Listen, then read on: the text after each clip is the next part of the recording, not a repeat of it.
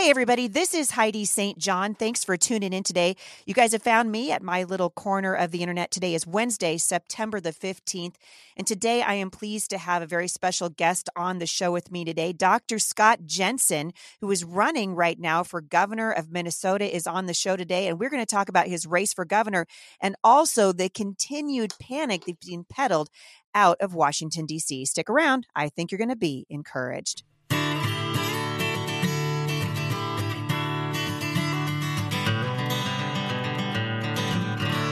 My name is Heidi St. John, and after serving Washington families for the past 17 years, I am running for Congress to put a proven conservative voice in the House of Representatives to represent the people of Washington State's 3rd Congressional District. If you've had enough of liberals who disguise themselves as conservatives, I need your help. Together, we can tell both the rhinos and opportunistic out-of-state candidates we want our voice back. To join me in my fight for Congress, please visit HeidiSt.JohnForCongress.com. Thank you guys for listening today. As always, I appreciate the reviews that you're leaving for the show over at iTunes and for the books that I've written at Amazon right now. You guys know, because we talk about it almost every day here, that the nation is on fire.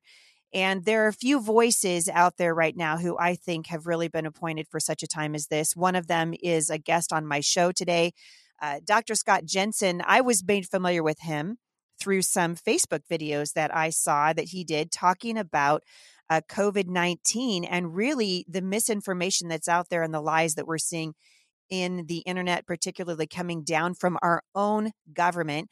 Dr. Jensen is a lifelong Minnesotan and a trusted doctor there. And as I'm watching him, I have also come to believe he has been one of the strongest voices against the crippling lockdowns that have really been hurting, I'm sure, his economy, because I know they're greatly impacting mine here. And I'm just thrilled to have him on. Dr. Jensen, welcome to the show. Well, thank you, Heidi, for having me on. I appreciate it. You're very welcome. So there's so many things to talk about. You've been involved in politics before your run for governor. Why don't you give listeners a little bit of your background and kind of how you got to where you are right now? Well, I'm a small town kid. I grew up in a family of 5 in Sleepy Eye, Minnesota. And I went to the University of Minnesota for my undergraduate degree in physiology. And then I spent time in dental school and the seminary and then went into medicine. I served 10 years on the school board in Minnesota and was chairman for 3.5 years. And I also served 1 term in the Senate in Minnesota from 2017 to 2020. So you served until 2020 in the House, in the State House, and now you've taken your race to governor. You guys have a terrible governor right there in Minnesota right now. I mean, you've got a terrible governor like I do. I've got Jay Inslee. Who are you guys suffering under right now?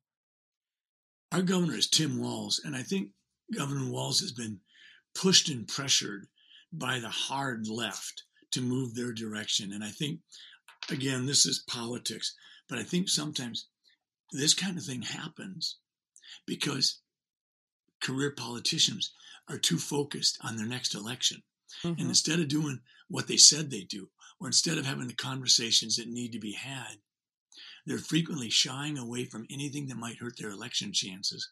And so they become someone who the state can't even recognize. And ordinary citizens are the ones who are suffering from all this, right? Absolutely. People have been told by Governor Walz that One Minnesota isn't nearly as important as it was when it was a campaign slogan. But instead, what really matters is that he and his team are going to make a decision as to whether or not you can keep your business open, whether or not the business that you are engaged in is essential or non-essential, safe or non-safe. You might be able to go to the biggest candy store in Minnesota. You might be able to go to a big box liquor store, but you can't go to church.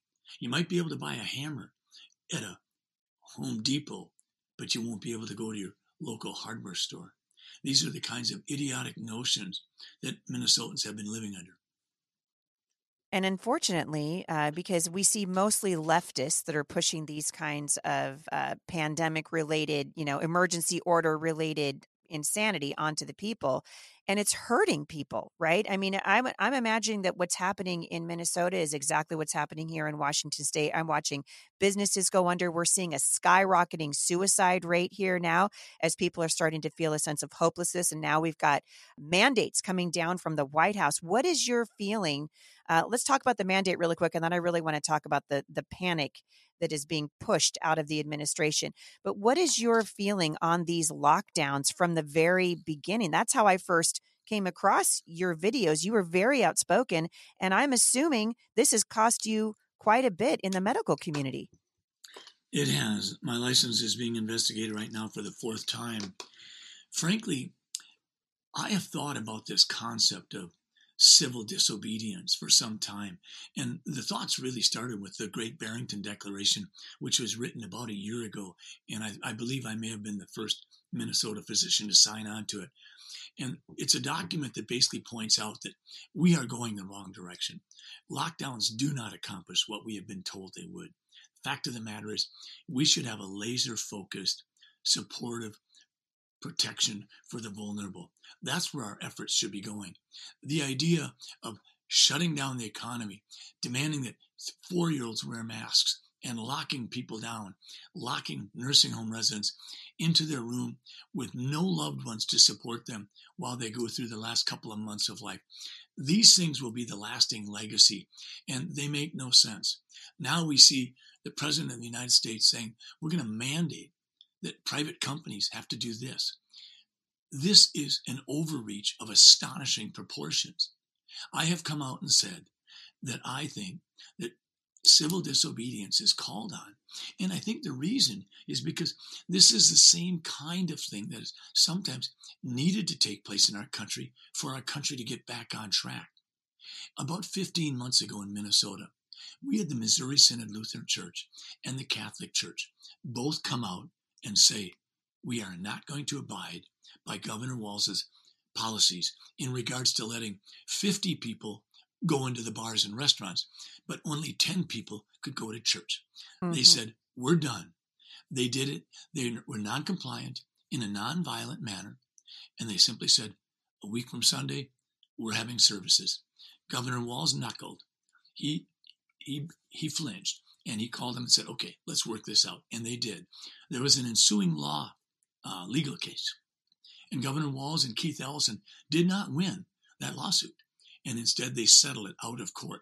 The fact of the matter is, civil disobedience is the same kind of tool that needed to be used by Martin Luther King Jr. in the 1960s, Rosa Parks in 1955, and it's a very real thing.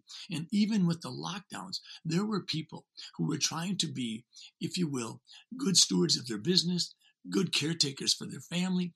They tried to abide by as many rules as they could, but they couldn't necessarily, if you will, abide by the letter of the law as dictated by Governor Walz, and they had the full force of the Attorney General's office come down on them. Some of these people owe $30,000, $40,000 in fines, and all they're trying to do is take care of their family. Minnesotans have to wake up. Americans have to wake up. And frankly, human beings have to realize that we're wired for freedom and autonomy, and we've got to stand up. So what do you say to the people? So this is an incredibly important conversation, because I was speaking at a women's event this last weekend, and one of the questions that we took from the audience said, hey, this is not authoritarianism. This is not persecution. This is just people trying to keep you safe. How do you answer that question? I say it in one word: Constitution. We have a Constitution. Our Constitution is different. Many countries' constitutions identify what the citizens can do. Ours doesn't. Our Constitution decides what the government can do. We specifically identify what the federal government can do. And if it isn't identified, it's the states.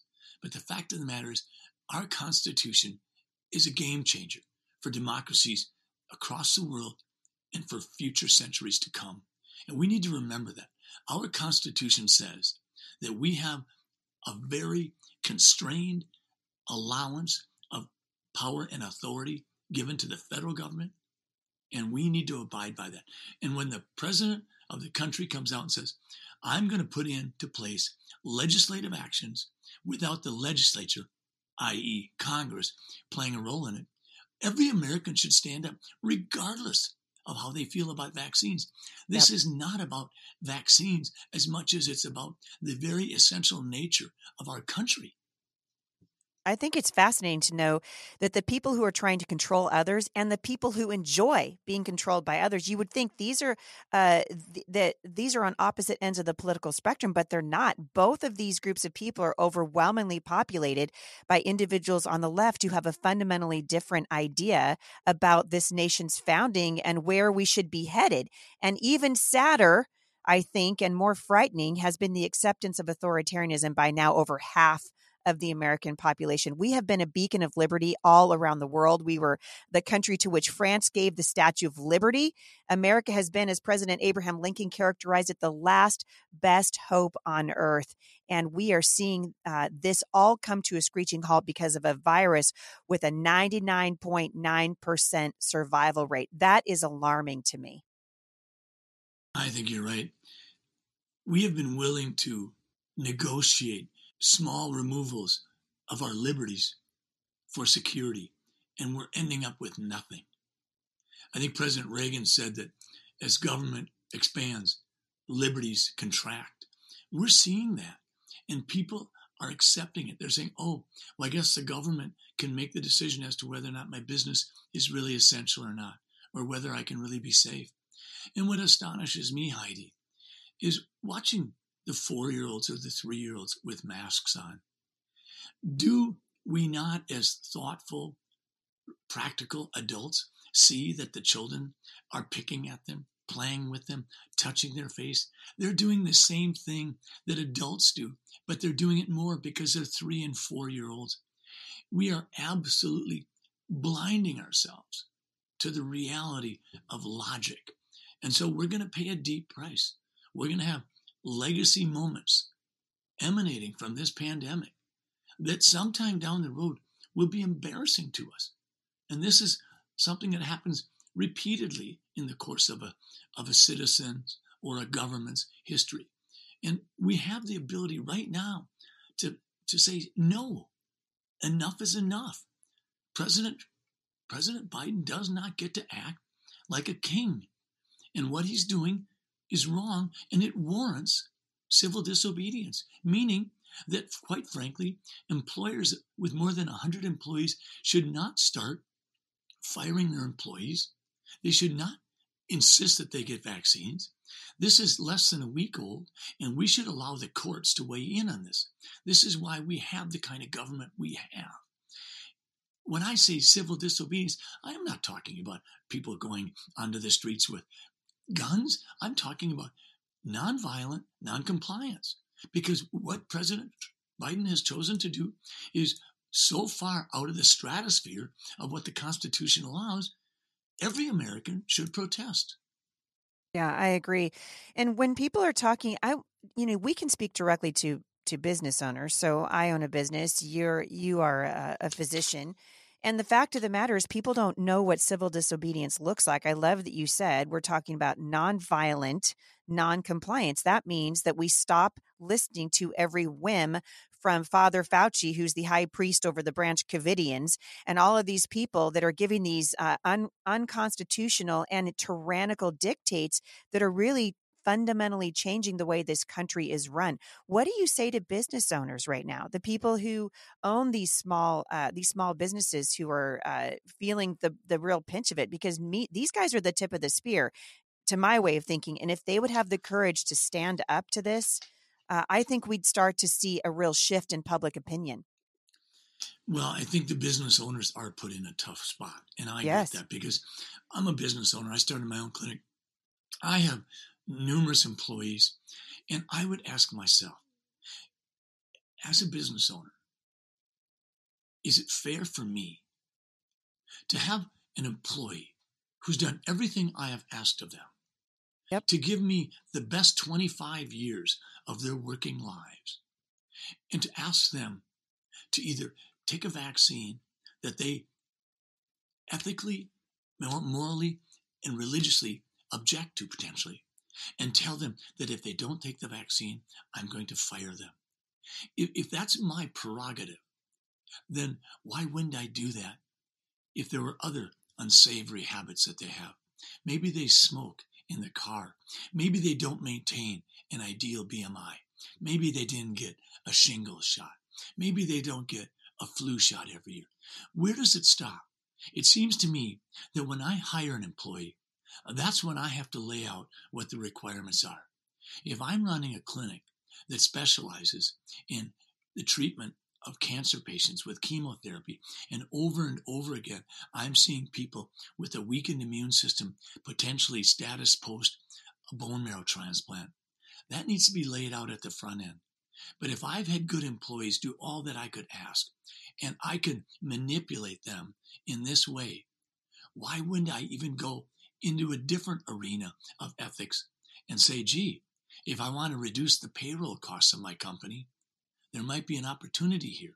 Or, gee, I've got this employee that I know is passionately against vaccines, and I've not really had a way to get rid of him or her, but maybe I could use this tool to my advantage. This is Pandora's box. We need to stand up for the employees and recognize that they get to have a choice too. And if they've been getting high quality reviews and raises every year, and they never had to get a flu shot, and now they're being told, you got to get this COVID shot, even though Mayo Clinic just came out and identified that it's only 42% effective against the Delta variant, which is 98% of what's going around Minnesota, something doesn't smell right. No, it doesn't. And the truth of the matter is, if the employers, based on this mandate, you're right, it could be completely arbitrary. I don't like that you smoke. I wish that you would take better care of yourself. I've heard that your habits at the bars in the evening are frustrating, or whatever it is. Why can't the government then turn around and do the same thing? If the government now can say, we're going to mandate that you get this shot, whether it violates your conscience or not, even though the virus has a 99.9% survival rate, now we're realizing, hey, the vaccine doesn't work very well against the Delta variant. What's to say that the government can't move the requirement next month? Why do they have to stay with their current mandate? Heidi, it's always incremental. Yep. That's why we talk about that age-old biologic experiment, which I don't think anybody should try. And it actually doesn't quite work out the way people talk about it, but it's still this landmark biologic experiment where if you drop a frog into a pot of boiling water, they will jump out. But if you put a frog in a cool pan of water and slowly turn up the heat, they might boil to death. What they're getting at with that theorized experiment is that if things are done incrementally, you can do things to people that you could never otherwise do. And that's what's been happening. I think that President Biden overreached far too much, too suddenly. And I think even people that agree with many of his policy decisions are saying, no, this is way too far. Yeah, let's hope so. Yeah. And so I think that's why he's getting bipartisan pushback from all circles. And it's critically important that we allow our courts to weigh in on this, because we cannot allow one man to be the king of the country and to arbitrarily say this, this, and this. This is why in a video recently I mentioned Martin Niemöller in 1946, who mentioned that when they came for the trade unionists, he didn't speak up. And when they came for the Jews, he didn't speak up. And when they came for him, there was nobody to speak up for him. We are in this together. And if we don't defend our Constitution, we are saying that we're not interested in risky freedom. We're far more content with safe bondage. And if that's the case, count me out. I hope you guys are enjoying this conversation with my friend, Dr. Scott Jensen, who is currently running for the governor in the great state of Minnesota. For more information about his run, you can go to drscottjensen.com. That's drscottjensen.com. Find out about his run and how you guys can get involved in it. The fact of the matter is, these races are not going to be affected by good people unless good people get behind the people that are running. And Dr. Jensen is worthy of your support. Also, we're going to come back tomorrow, and I'm going to air part 2 of my interview with Dr. Jensen. We're going to be spending a little bit of time talking about COVID and how the panic has really changed the face of this nation. We're talking about a virus with a 99.9% survival rate, and we will be talking about statistics tomorrow. We'll be talking about natural immunity. Should you get a vaccine if you've already had the Rona, what's happening in Israel, and other really important topics. Come on back tomorrow, and I'll see you for part 2 of my interview with Dr. Scott Jensen at the intersection of faith and culture. For more encouragement, visit me online at momstronginternational.com.